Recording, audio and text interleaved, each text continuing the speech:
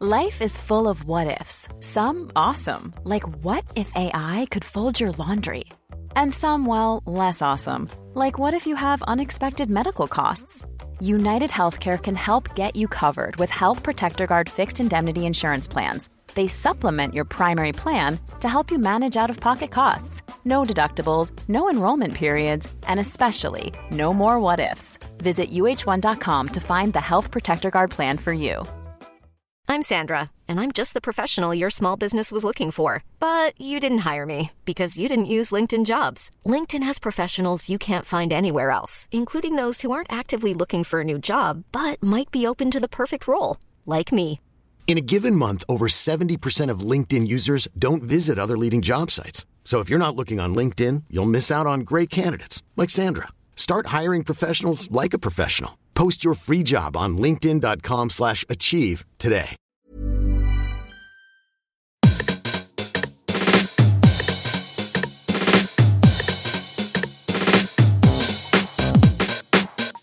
Hello, this is Eat, Sleep, Work, Repeat. It's a podcast about making work better. Hello, I'm Bruce Daisley. How's your week been? You know, it's been such a strange year that you can't help but celebrate on the things that you're really grateful for. And there's been some, I don't know whether you follow it or not, there's been some truly wonderful tennis in the last week.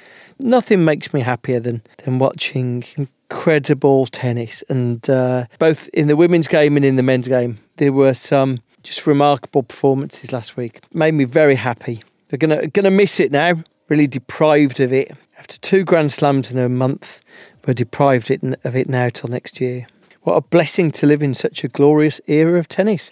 I'm in the midst of presenting to about 2,000 people in the course of the next few weeks. I'm doing some climate presentations that I mentioned on my newsletter.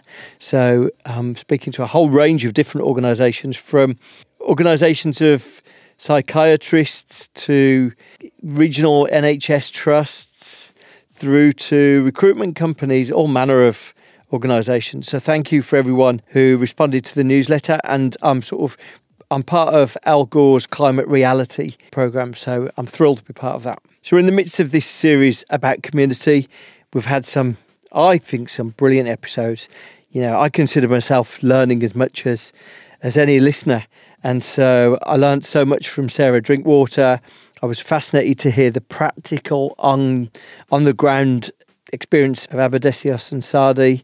And today's episode, I mean, it'll be pretty clear my thoughts on today's episode from the off. I just think Casper ter Kuile is just this visionary, really, in terms of the area of community. Last year, I really adored the book Lost Connections by Johann Hari. And Casper, I think, draws on some of the similar themes. Casper says one stage in his book, he says, disconnection sours the sweet things in life and makes them nearly unbearable. And I think, you know, there's a really important lesson in that for all of us to understand how human beings, when they feel connected, can feel empowered, energized and inspired. And when they feel disconnected, they can feel hollow and meaningless, really.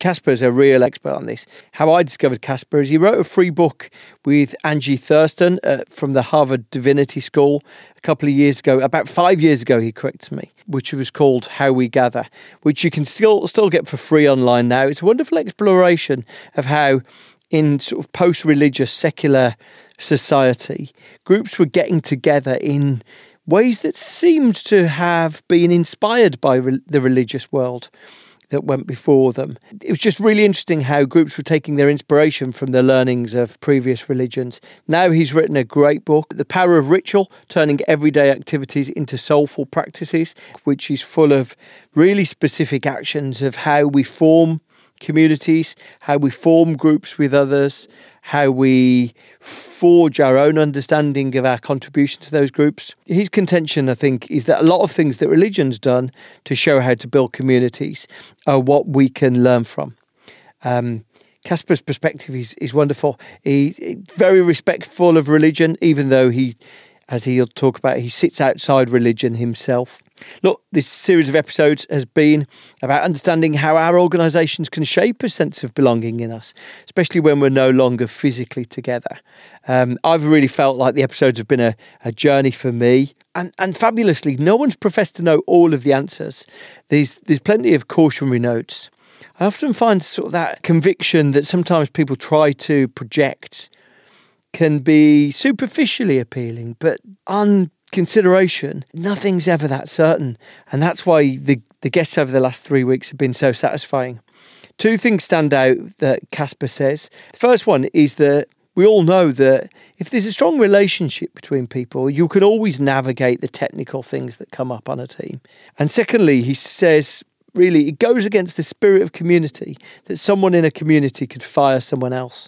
So I think, his feeling is work can use communities to foster alliances, but the whole workplace can't be a single community.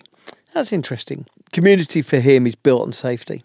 As you'll hear, Casper is not only brilliant company, but incredibly quotable. If you are the sort of person who likes taking notes, you're going to find that there's plenty of opportunities to write down some of his incredible but gently told wisdom. Yeah, it'll be pretty clear I loved this discussion. So let me properly introduce Casper ter Kuile. He's a fellow at the Harvard Divinity School. He's the co-host of a podcast called Harry Potter and the Sacred Text. And he's also the co-founder of a startup called Sacred Design Lab. And there's links to all of those things in the notes, along with his book he co-authored, How We Gather. Here's my conversation with Casper ter Kuile. Casper, thank you so much for joining me. Firstly, I adored How We Gather, which was your free PDF that I guess you sort of distributed. Was it a couple of years ago? 2015 now. Yeah, long time. Get out of here. Oh my goodness. And you've got this new book, Rituals, which in my state reading it the other night, I wrote down that I thought you were a genius. So I'll take that. Thanks so much for having me, Bruce. See you next time. Let's start at the outset. Firstly, I'm just interested into your journey into this. How did you find that you were so fascinated with the idea of communities and the idea of adapting religious elements of community for secular uses? I'm just really interested in your start point. Yeah, it's rather an unusual situation because I grew up in the UK. My parents are both Dutch, which I think Holland, next to Denmark, is the most secular country in the world. And there was no religion in my upbringing at home. And, I came out as a teenager. So as a gay young person, religion was either irrelevant or cruel. So it was really absent from my life. But I went to a Waldorf school, a Steiner school, which some of our listeners may be familiar with. But it's essentially a very kind of creative, holistic focus in an education system. And it has a lot of, first of all, very strong community often around the school and a lot of kind of festivals that you celebrate. So Michaelmas and May Day, where you're dancing around the maypole, and, we'd go and sing to the cattle at the local farm on Christmas Eve. And so there were these amazing rituals that really gave the year some structure. And I think the more I look back on those early years, the more I see their influence on me. The reason how it, came to be that I ended up really thinking about this in a professional context is that my first career was kind of working in London in the NGO world. So working for Oxfam and WWF, thinking about climate change, especially. I was really passionate in understanding how we might transform not just the policies around climate and the kind of the necessary politics of it, but really the paradigm through which we understand who we are and how we're in relationship with the natural world. Because I kept thinking about how, as an organization, you're kind of talking to individuals, right? People on your email list, people watching the news or reading something. And from history, I was always seeing that it really changed culture was when a community shifted. And I realized that neither I nor most of the people that I was working with and for really were in structures of community. And so I became really passionate about understanding how communities work, how can you strengthen them, and then how do you mobilize them to kind of change the world around us. Honestly, I didn't know where to look. And I ended up at Harvard here in America doing a public policy program and then heard about this school across campus called the Divinity School, which I assumed was just for Catholic priests. I really didn't know a thing. And so there I turned up as a gay atheist saying, can I come to Divinity School? And they said, sure, we'll have you. And it really felt like opening a treasure chest of understanding all of the strategies and technologies that have helped, especially religious communities, cohere and develop and deepen over millennia. So fascinating. One of the things that really struck me, I know you talk in your writing that you didn't especially, or you were a little bit lonely at your school, but for a lot of people, school is a really interesting time because it seems to be one of the times in our life that we most vividly feel community and we most vividly feel connection with people around us. And yet most of us find the rest of our life we mourn the loss of that, the absence of that. So it's so interesting that you've tried to study organizations that have had entry points to community or have assembled rituals to create community. Because it seems, even though it's something that we really cherish when we experience it, and we really recognize it when we're experiencing it, it seems for a lot of people, they just feel like they've got no access point, no entry point to try and reactivate that feeling. And I find that curious. Yeah, I would say, after that kind of Waldorf school, I ended up in a kind of posh English prep school and then a boarding school where definitely I was massively, massively lonely. And I think one of the experiences that you have is either you fit in, and it really is a feeling of like, it's kind of like a second family, right? Like you spend so much time together, and especially over the years, right? You really get to know each other's lives in all its depth. So either you fit in or you don't, and you feel like you're spending all of these years kind of on the outside looking in. And that was much more my experience. So wherever you fall, you're very conscious of the structures of relationship, if they're good or bad, either way. And I think one of the reasons why school and even university can be a really foundational experience of community life is that you do have those social structures that hold you in relationship, whether it's something as simple as being in a class together, or if you're going, maybe you're going on a trip together or whatever it is, there's a daily rhythm which holds you in relationship. And then at university, there might be, clubs of mutual interest, or you play in the orchestra together, or you're on the rugby team, or, whatever it is. There are these conditions of relationship. I like to think of them as containers that hold you together. Even if you're not necessarily that into it, the work is done for you.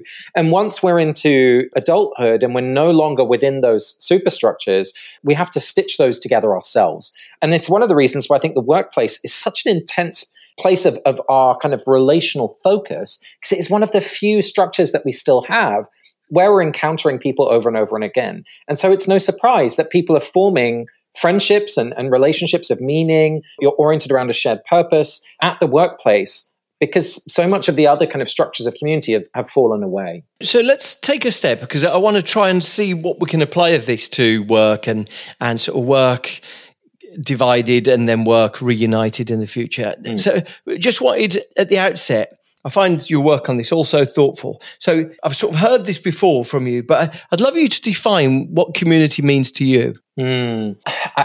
It's a great question, because it's so rich. But I often talk about belonging, and my colleagues at Sacred Design Lab and I talk about the experience of belonging as being one where we are known and know others, and are loved and love others. That real sense of connection is really grounded. And I think that's the quality of experience that we have when we really feel like we're in community. Now, of course, there's kind of different gradations of community. You have that sense of shallow community, as Scott Peck talks about, where people are nice enough to each other, and you might wave to each other now and then, say hello, and everything's very polite, but people really avoid conflict or anything that could kind of break that politeness.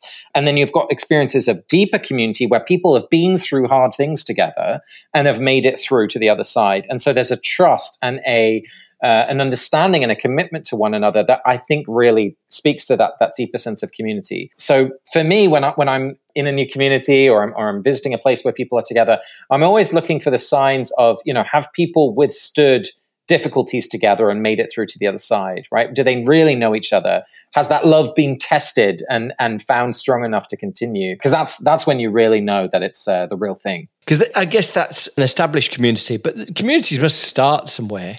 Absolutely. I'm just interested. So let's get into, I guess, the meat of what I'm really fascinated by is this notion that certainly as we now find ourselves working away from each other and maybe some of the togetherness, the cohesiveness that just proximity often brings about. Yes. If you're presented with the physical presence of someone every day, then sometimes you find humor in their company. Sometimes you find companionship in their company. And And that sort of ritual of being around each other every day, or certain big company meetings, actually helps sort of form this collectiveness. And obviously, as we're separated from that now, and that's no longer there, I suspect a lot of organizations are finding what I've heard from a few companies, where a few companies are saying it just doesn't feel the same. Yeah. You know, we're getting the job done. We're on meetings. We're all smiling. We've even had team drinks, but Zoom drinks, but it just doesn't feel the same. Yeah. And so that for me was why I was so taken with Sarah Drinkwater's first piece, and why, you know, I'd love to pick your brains. Firstly, do you feel that there are lessons about community that we can draw and bring to the workplace? And if there are, what are the cautionary notes? And what's your thinking with regards to all of this, really? Oh, absolutely. Yeah, there's so much that we can learn. You know, I think just in terms of the COVID context, one of the ways in which communities get built are really about intensity over time. And so if you're coming into the office every day and sitting next to someone, right, you're having that kind of low level intensity contact, but it's happening really frequently. So over time, you do get to that sense of depth together because it's just about that longevity. Now, if you're not sitting next to each other or you're not interacting as frequently, the moments when you do interact, it needs to go deeper if it's more infrequent. My team, for example, has been working remotely for some number of years, and we'll make sure to see each other usually about every 6 weeks, perhaps every 2 months in person, and we'll spend at least a week together every year where we really go deeper. So you have that sense of a rhythm that gives you a sense of connection that can kind of withstand the times when you're apart. And I think the difficulty right now is that we're getting the worst of both. You know, we're not able to go deep together, and we're not having that regular contact. So I think that's why there's additional stress. And I want to pick up on something you said, Bruce, that we're able to get the work done, right? We're able to do the to-dos. We're able to get through it, honestly. But the more creative thinking, the moments where we have to butt heads to really figure something out, that's much more difficult to do when we're only seeing one another at distance and remotely, because there's so much more at stake. You know, you don't want to risk the relationship. You don't want to, because there's no opportunity to kind of, you know, have a drink and talk it through, or go on a walk, or sit down face to face and hash it out together. So I think there's a thinness in our relationships at work right now, which just makes that kind of imaginative or creative or conflict resolving work much more difficult. So as we think about those challenges that we're in, and generally, like, how do you sustain healthy relationships? There's so much from religious traditions that explores exactly those questions. One of my favorite, and we talk about these as kind of spiritual technologies, right, that these traditions give us that we can reimagine and recontextualize. And one of my favorites is the practice of covenant.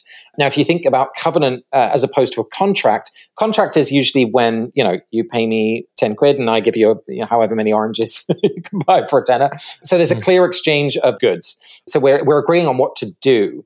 A covenant is really saying, listen, we don't know what we're going to do, but what we can agree to is how we're going to be. So how do we navigate challenges? How do we navigate life, but with a set of agreements of how we're going to be in relationship? And so this was often an organizing principles, both for individual congregations, but also networks of congregations, right? We're not going to see each other regularly because we're far away from one another, but what are the principles that are going to hold us in relationship over time? And so what that looks like for us in our team context is we came together, we started doing this about 3 years ago, saying, how do we want to be as colleagues? You know, what are the commitments we're agreeing to? What are the things we each need to work well? These kind of conversations happen all the time in workplaces. And sometimes they get written up nicely and you end up with a nice charter or a set of norms or company values, whatever. But here's the thing I love about covenant. It isn't just a noun, it's a verb. And so every week at our team meeting, we read aloud that covenant in a sort of litany, right? Everyone reads a paragraph. It's about a page long. And then we have about 20 minutes in which we ask ourselves, where have we lived up to our covenant? Right? What can we celebrate? How can we lift up the things that we've done well? And then what are the moments where we've fallen short? Because with a covenant, as ever, you're always going to fail at something, right? It's a living document. You're always engaging. You do that every week or every 6 weeks? And we do that every week. We do that every week. So we do that over Zoom. Yeah. And what I love about it is, first of all, you make space to address the little niggling kind of issues that have maybe been bubbling up under the surface, where, you know, you can say, hey, in that meeting, I really struggled with the language you used to describe X, right? So there's only 7 days before you have an opportunity to address something. So it doesn't build up. So that's the first thing. So you have a bit of that kind of healthy, you know, team dynamics opportunity.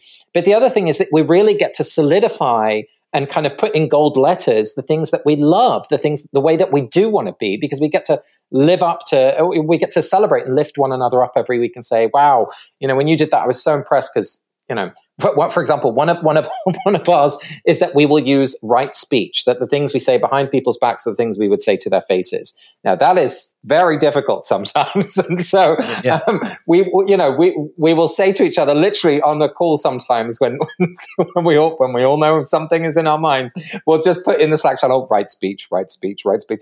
So it's a way of holding each other to those values and those intentions that we all have, but we're all going to struggle with all the time. So that's one example of a kind of piece of religious wisdom or a practice that we can draw on from the spiritual world that I think has enormous value in our work lives. If we're sitting here now and an organization, I heard you talking before and asking people where they go to find community. And so I asked myself actually where I find community. And I have a few traditions that I do around Christmas. I have some drinks with friends. I often cook a big meal for a lot of other friends. I was connecting with those things. In my old job, I used to work at Twitter, and we used to have something that was this incredibly important event for us. 4:30 every Friday, the whole of the UK office would gather and we would have tea time. And if anyone ever took a moment to look at the content, they would say, okay, this is sort of quite trivial. Actually, I don't see a business use for this. I'm going to eliminate it. Some sort of soulless consultant would probably do that. Say that we can save, X thousands of pounds. But it was such an important ritual. It was such an important moment of togetherness that everyone would leave the week on this sort of uptick emotional lift. Yeah. And it really defined for a lot of people what it meant to be there. It had moments of real candor when things were going badly. It had moments of wonderful, joyous celebration, had moments of welcoming. It was really important. And so it struck me that, I definitely recognize some of these things. But I just wonder if a company was sitting there now thinking, okay, we're interested in that, in this, or we're interested in maybe developing a few things. Where would they start? I love that example. And it's something I talk about in the book as well, how rituals are not just decorative, right? They're not just there to make things more pleasant or more beautiful, although they can do those things. Rituals are also formative. That rituals embody a set of values, and they often embody a story or a myth, as Joseph Campbell would say, that when we practice that ritual, we're actually re-embodying or we're retelling that story. We're recommitting to those values. So if you think about in the Jewish Passover, there's the retelling of the Exodus stories as the Jews escaped from Pharaoh's grasp in Egypt. And it helps us think about, okay, what slavery do I need to liberate myself from, or do I need to be liberated from? Or in the Christian Eucharist, it's kind of partaking in the bread and the wine to help us remember that we are one body, to use the Christian language, that we're one body in Christ and that we're inherently connected to one another. So when we practice something like Friday afternoon drinks, on the one hand, you could say, well, that doesn't serve any purpose, but actually it massively does, because it reminds you that actually the people from finance who are really annoying you with your expenses are actually Tony and Sarah and, Faisal, and actually they're great guys and gals, and we're all part of one team, right? So they have practical purposes in that sense. But how do you think about those things during a pandemic? Very different question. I would always advise people to, when they're thinking about ritual design or kind of lifting up things that help a company remember who they are or a team remember what's really important, it's very easy to start with like, okay, I want to create something really beautiful and amazing, and we're going to kind of impose that onto the team. Much better to start by looking, kind of go ritual spotting. Like, what are people already doing? What are the practices that already exist in the community? And to lift them up and give them some structure and space and time and resources that kind of establish them at a level of formality that lifts up everyone's understanding that this is something that's important. So, like, it might be that there are some amazing gifts that are always being shared around. make an incredible like gallery of gifts, right? It might be about, we did one kind of ritual spotting tour at a company out in California. We spent 2 days interviewing all their employees and looking at how the space was used. Turns out the IT team had this amazing bar that they created where on Friday they would have drinks. And anytime they traveled somewhere, they would get the most kind of interesting looking alcoholic beverage and bring that back, and everyone would have a taste of it on a Friday afternoon. Now, of course, alcohol is a shortcut, but often an exclusionary one. So I don't want to point to that as the way to go. But you can just see how, as human beings, we're naturally ritual-making creatures. We are meaning-making creatures. And so it's really about looking at what people are already doing and giving that some depth and structure and support to kind of help make that ritual something that's more shared. Yeah, I had you've really sort of triggered a load of thoughts in my head. I had a wonderful previous episode with someone who used to work at Radio 1, and he described a couple of rituals that they used to have there. One of them was that they used to do these expansive and laudatory leaving speeches. So they used to see it as a rite of passage, and there was no shame ever to go on to greater success, having been an alumni of Radio 1. And so they used to do these speeches that they said were just valedictory moments of real celebration. And the other one they used to do was that it was really interesting how he described it. He said, we used to have these pizza meetings where the chief exec of Radio 1 would pay for pizzas for everyone, and he would gather them in a really small, crowded room. Really fascinating. This guy who was talking to me told me that, that a lot of them had background in nightclub promoting, and they knew that the size of the room had a really sort of kinetic impact on the feeling of the people in there. If people were crammed in sharing pizzas, there was a moment of kinship of you talk about the importance of food as a marker of identity, but there was this sort of shared experience that we're breaking bread together, but we're really crammed in close to each other. Wouldn't be COVID compliant. I just want to add that. But it was really interesting. And so as you were talking about the importance of these things, I thought, wow, well, look, anyone who wanted to take that culture and take it further must immediately start and focus on those two already existing things. Those leaving speeches and the pizza meetings, they sound like two existing structures that are there to be amplified and celebrated. Like, I'm reading that from what you're saying. That feels like a good approach. Yeah, absolutely. And the place where my mind goes, that's kind of part one, is to affirm what people are already doing.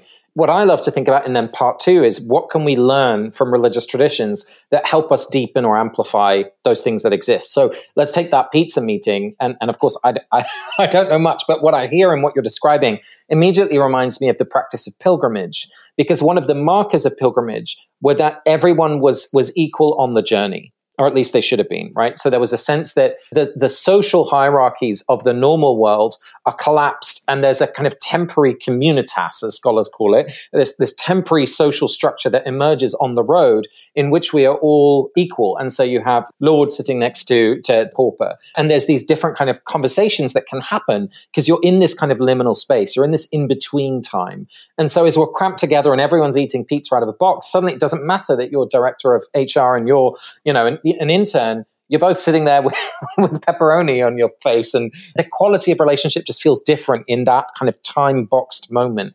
And so a different kind of conversation is possible. What can we learn from pilgrimage that would help that pizza conversation really be more effective? That, for me, that's at least where my creative juices really start flowing, because you can really draw on that ancient wisdom. I guess the best thing about thinking about this, and you come at it from a secular but respectful position, is that basically religion has just been beta testing all of this for, for millennia, right? For like thousands of years. And they've just worked. If you're trying to build like a cohesive, well-bonded unit, these things really work. So go on. So tell me what else we could be seeking inspiration from, because there's a really interesting fine line for me on this. Yeah.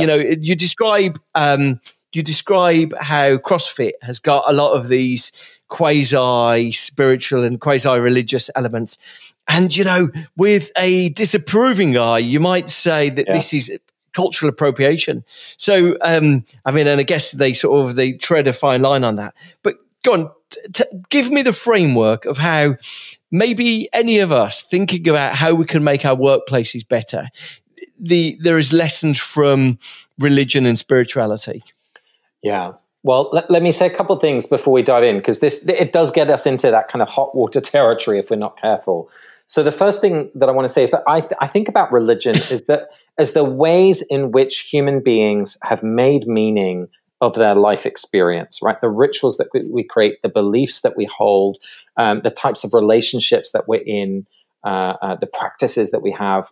In some sense, religion only kind of became a separate category from culture only some number of 100 years ago, in a world where everyone belonged to the same structure of churches or the same geographically based kind of parish system. To try and separate religion from life was impossible. So let me first say that, which is, for me, religion is so much more than do you believe in X, right? That's a very narrow sense of what religion is about. It's really this much more expansive, where do we find meaning? What do we do to mark time? How do we memorialize the dead, right? All of those questions are wrapped up in religion. When you think about what's happened, certainly over the last 50 years, and even 100 years, certainly in the UK, America, of course, much more religious still than England, is that you've seen sort of an unbundling of religion, so that the things that people used to go to religion for are now being fulfilled by other places.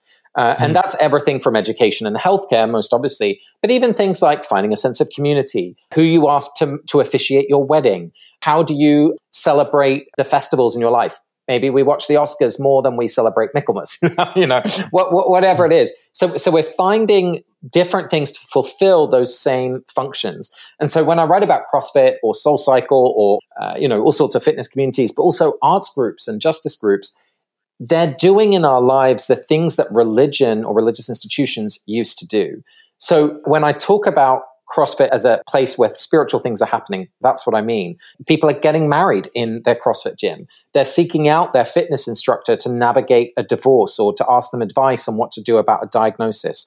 They're eating certain foods and not others as a marker of community difference. There's a sort of evangelism, certainly with CrossFit, that the old joke is, how do you know someone goes to Harvard, is vegan, or does CrossFit? They'll tell you, right? There's a real orientation towards trying to change everyone's life because your life has been changed by CrossFit. So all of that is to say, that's the kind of context that we're working with. And the way that I structure the book, and I think is a helpful way to think about how these practices can serve us today, is to think about the core experience, I think, of at least one of them right now, is this sense of disconnection from ourselves, disconnection from one another, the place that we live in, the land, the natural world. And then finally, this sense of transcendence. So that's disconnection from something bigger than ourselves. And so what I invite people to think about is to look at what are the practices in your life that do help you connect across those four layers. And then to look, as we were talking about, at these different religious traditions, these practices that help you reconnect to what matters most. I love the quotation that you say in the book, which is, disconnection sours the sweet things in life and makes them nearly unbearable. And I really strongly subscribe to that. I think, these really strong evidence that a lot of us are feeling more disconnected. And the interesting thing for me is that if the lesson of the internet, and I've said this before, the listeners might be bored of me repeating. But it's new to me. The lesson of the internet is that one thing the internet is very good at is it's very good at building communities of strong affinity of opinions. Yeah. If you and I are on the opposite ends of the screens and we both agree that we love the Golden State Warriors, or we both agree that we celebrate some political figure, then, you and I are united in believing that each other is right and is great. But screens have proven very ineffective at bridging the gap when people feel enmity rather than affinity with each other. We tend not to give people the benefit of the doubt. And I think there's research that says people communicate principally through text, they generally stop trusting each other. And so what I'm really interested in is if the context is that we're seeing greater sense of disconnection societally, it's almost certain that working remotely, for all the wonderful upsides that remote work has clearly demonstrated it's got, there's a danger that we're going to end up, if we're not careful, intentional and thoughtful, we're going to end up with work feeling more disconnected than ever before. And so firstly, I think this is why for people like yourself, you've got so much to teach all of us. But secondly, there's a real cautionary note for me, because in 2 years' time or in 3 years' time or in 5 years' time, we'll look back at this time and go, wow, but it was so obvious. Did we not know that this was going to be, that we were going to have culture wars between our young workers and our old workers? We were going to have this sort of polarization where the older workers are describing snowflake workers and the younger workers are describing these sort of reactionary conservative older workers. And we're going to have really the sort of the issues that society's really starting to experience. We're going to have those things at work. So, I'm very alarmed by, I don't want the upside of remote work to be destroyed by this growing disconnection. And I think this is why it's such an important moment for people like yourself. Yeah, I think we've already seen that start to happen. I mean, the New York Times office this summer, absolutely, I think went through something just like that. Bruce, I'm going to get theological for a moment, and I don't often do this, but honestly, this is what I've been thinking about recently. And the God word is one that I never really use publicly, because it's such a challenging word, and for so many of us, it immediately conjures up this kind of this absurd kind of bearded man in the sky who makes decisions, which is not at all how I or most theologians would think about what God is. But one of my favorite metaphors for the divine is a sense of deep relationship, deep connection. And to just touch on kind of Christian theology for a moment, the image of the Trinity, right, Father, Son, Holy Ghost, it's not actually about those three separate things, at least how I understand it. It's really about the relationship between the three of them. And so if we want to think about the quality of our relationship, is not just about friendship or do we like someone or do we not. It's about to what extent we are living within a sort of a divine relationship, a holiness, that if those relationships are strained, that we're losing that sense of what gives life ultimate meaning. Now, that might really resonate with you, it might not at all, but what, for me, what it does is it raises the stakes of what this is about, because it's not just about the survival of a company or about even the kind of culture of our society, but it's really about how do we understand ourselves to be in relationship with the world around us. And if all of those relationships become antagonistic, if they become competitive, if they become strained, that I think we lose a sense of ourselves in that experience.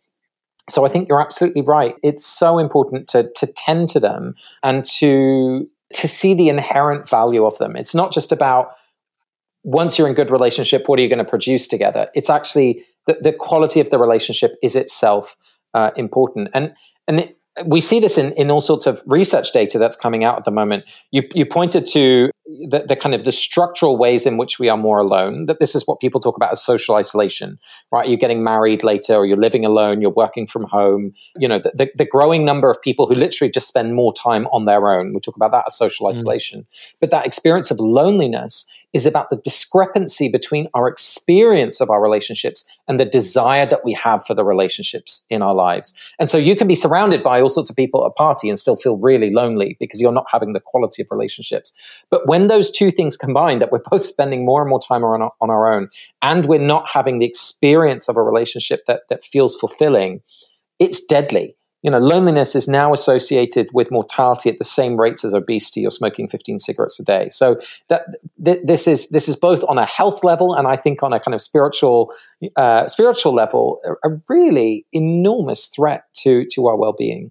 Yeah, I mean, you pose such important questions there, and I guess people might see you run an organization and, because it's probably a purpose-led organization. Yeah. And so you have access point to these things. But I wonder if people are either in a big corporation or they feel like they don't have a voice, is there any entry point to them having conversations on these things, or are we just dependent on enlightened bosses?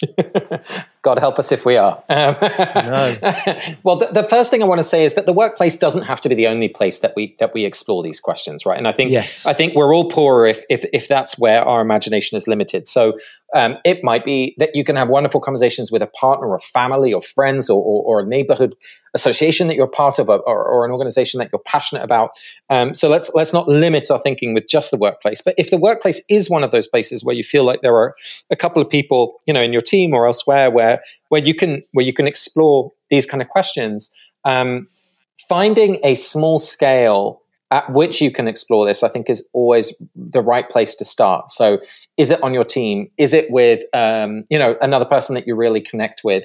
Is it around an interest group, right? That still meets maybe online if you're within a larger company, right? You have the shared interest groups that get together. So I think those are the places to start. The thing I've been surprised by over and over again is even in the most, shall I put it, like secularly oriented organizations, when people feel safe to explore these bigger questions, it is remarkable the kind of conversations you end up having. Because although we are a much less religious, certainly in the UK, much less religious country, even in America, culturally, it's shifting enormously quickly. People are still trying to figure out, why does suffering exist? How do I live a meaningful life? What's the right thing to do? It's not like we've figured that out. It's just we're drawing on different sources to help us navigate those questions. And so if we can cultivate like safe spaces in which we can explore those questions together, it will be, bees to honey to the bee. We're all hungry for this. And so if you can host a conversation like that, you'll be surprised at the resonance that folks will have for the conversation.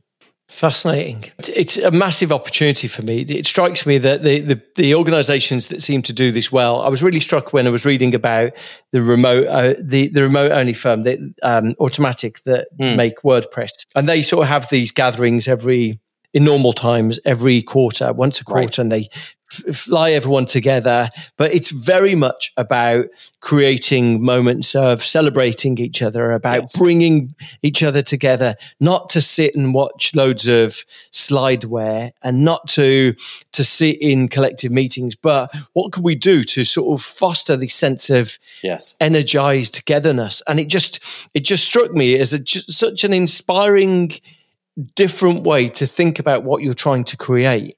And inevitably then the answers are very different. We don't start by saying, right, Gavin's got 15 minutes, Rita's got 15 minutes. We don't start by that. We start by saying, right, we want to forge a sense of togetherness here. So it's not about stage time. It's about how do we do that? Just really strikes me that a lot of your lessons are directly applicable to that. Absolutely. I mean, that's why you're seeing the kind of explosion of, the adult summer camps, for example, is one of the trends that we've been tracking. Because in a culture where so much of our work life certainly is around productivity and is around performance, you need a way of engaging one another that's around play, that's around imagination, that's around relationship first. And so that's what those kind of gatherings that happen, infrequently, like we talked about before, they're going deep but infrequently, and that allow for the cultivation of the quality of relationship. That's really the focus. Because if the relationship is there, then you can navigate all the technical questions that you're going to have to navigate together as a team, on a shared work project. Thinking about ways in which you can cultivate that, I think, is absolutely key. More from my conversation with Casper ter Kuile after this. When you're ready to pop the question, the last thing you want to do is second-guess the ring. At BlueNile.com, you can design a one-of-a-kind ring with the ease and convenience of shopping online. Choose your diamond and setting. When you find the one, you'll get it delivered right to your door. Go to BlueNile.com and use promo code LISTEN to get $50 off your purchase of $500 or more. That's code LISTEN at BlueNile.com for $50 off your purchase. BlueNile.com, code LISTEN. Ever catch yourself eating the same flavorless dinner 3 days in a row? Dreaming of something better? Well, HelloFresh is your guilt-free dream come true, baby. It's me, Keke Palmer. Let's wake up those taste buds with hot, juicy pecan-crusted chicken or garlic butter shrimp scampi. HelloFresh. Stop dreaming of all the delicious possibilities and dig in at HelloFresh.com. Let's get this dinner party started. Hey, Dave. Yeah, Randy. Since we founded Bombas, we've always said our socks, underwear, and T-shirts are super soft. Any new ideas? Maybe sublimely soft. Or disgustingly cozy? Wait, what? I got it. Bombas. Absurdly comfortable essentials for yourself And for those facing homelessness. because one purchased equals one donated. Wow, did we just write an ad? Yes. Bombas. Big comfort for everyone. Go to bombas.com/ACAST and use code ACAST for 20% off your first purchase. Now back to my conversation with Casper ter Kuile. Are there any cautionary notes just to sort of finish? Like if any company, if any company or team or organisation or part of a team had, the opportunity to chat to a community manager at Brandwatch last week, Abadesi Osunsade, and she was very focused on resource groups because that was a good start point for building community because it's authentic connections of people of identity. So she was like, you start with small authentic things because good stuff will come from that. But is there any cautionary notes that you would warn anyone if they're setting about thinking about these things? The biggest challenge is that how can we create an authentic community if you can fire me? The differences in power are fundamentally opposed to the principles of community life in terms of that level of your power over me in terms of, my livelihood and well-being. So that is the biggest, I think, hurdle to cross. And so why resource groups are a good place to start is that you're not starting in a room where a boss and a secretary are in the same conversation, one hopes. You're building on a different foundation, which is a shared identity or a shared interest. So that's why often those places are a really safe and sensible place to start. A lot depends on what I would call the spiritual maturity of leaders. If leaders are boundaried, understand the way in which their team might project things onto them, both good and bad. If leaders have an external place in which they can process whatever comes up, those leaders are likely to be much more trustworthy when team members bring real life questions to their boss, which, especially younger employees are very likely to do. First of all, the thing that really matters is just the maturity and the mental and spiritual health of individual leaders, massively important. And if you don't trust your leader in that context, be very, very careful, because when we make space for these questions of ultimate concern, if it goes wrong, it hurts, and it can actually do more damage than not having brought them up at all. That's another really key element. I think, we talked about before, not trying to center everything in the workplace. One of the things that I'm really interested in is the workplace of the future going to be a place in which people might bring these questions, but rather than centering the reflective conversations, the activities, the practices in the workplace, will employers see themselves more as a conduit to say, you're bringing this question, I can connect you with an external group or an external kind of service provider, just like we do with pensions, for example, who's going to accompany you through this process of grieving the loss of your mother. Right? We know that you're going to need support. And we're going to connect you with an amazing group of people, get together for dinner to talk about their experience of grief. But we're not going to center that in the workplace. So that's another thing that we're going to have to navigate together to figure out what is the role of the company, if it isn't one of these kind of standard-bearing organizations that really do this well. Interesting. So the company itself doesn't need to be the community, but more it can create a sense of belonging of different affinity groups, different interest groups. And meanwhile, by creating a positive environment as well, it's allowing people to celebrate their differences as well. So it might be just, these parents or a running club or a movie club. It seems like those things can all be in service of just making people feel more together. Exactly. I think a lot of this is about giving people permission to acknowledge that this stuff is real. Because the choice for me isn't, do people bring these questions to work or not? They're already bringing them to work. The question is, what do we do in response? And I think you can go down the route of saying, okay, we're going to try and really make space for that here, which, as I said, demands all sorts of maturity and skill.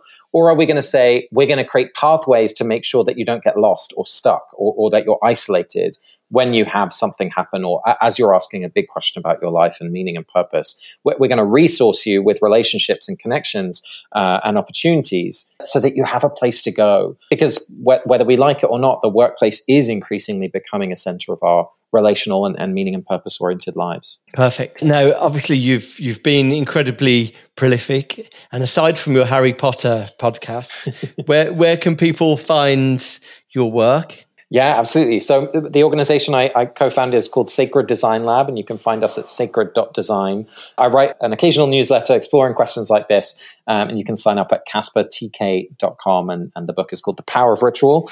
So I really appreciate the work you're doing, Bruce, and the conversations you're having, because I just think this is massively important. So thanks for having me on. Yeah, I know. Look, I'm absolutely delighted, and for me, it's so fascinating.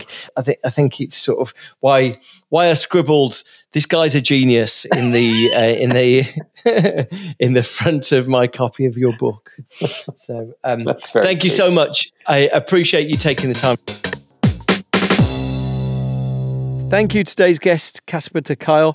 Like I say, his book, The Power of Ritual, Turning Everyday Activities into Soulful Practices, is available now. And there's a link to that in the show notes. Very enjoyable book, actually. It's filled with personal stories. It's filled with stories that extend beyond his experience. It's very readable. Next week, we've got a final episode in this short series on community. I'm going to be chatting to Gillian Richardson. Gillian is the author of Unlonely Planet, and she's also the organizer of a major community building organization in New York. She's got incredibly practical experience. And the reason why I've put her episode last is she's got plenty of cautionary notes, really. If Casper had some concerns about how this might be used at work, then I think Gillian contributes to that in a really insightful way. I think you're going to love that discussion. If you've enjoyed these episodes, please do let me know. Always love to hear from people on LinkedIn or on Twitter, or you can reply to my newsletter. And you'll get the newsletter at the website, which is eatsleepworkrepeat.com. Thank you so much for listening. I always appreciate it. See you next time.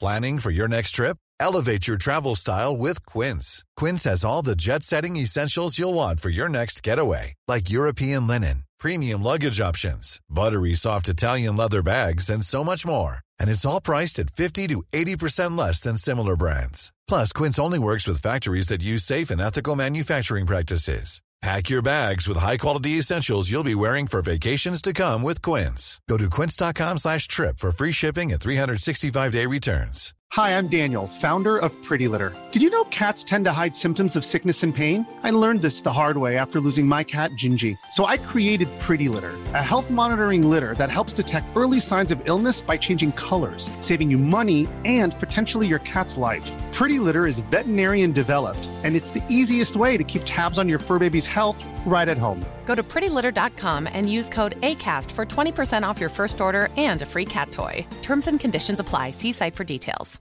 Hey, it's Paige DeSorbo from Giggly Squad. High quality fashion without the price tag. Say hello to Quince.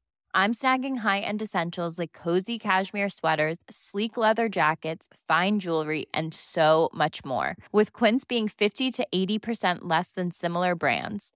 And they partner with factories that prioritize safe, ethical, and responsible manufacturing. I love that. Luxury quality within reach. Go to quince.com/style to get free shipping and 365-day returns on your next order. Quince.com/style.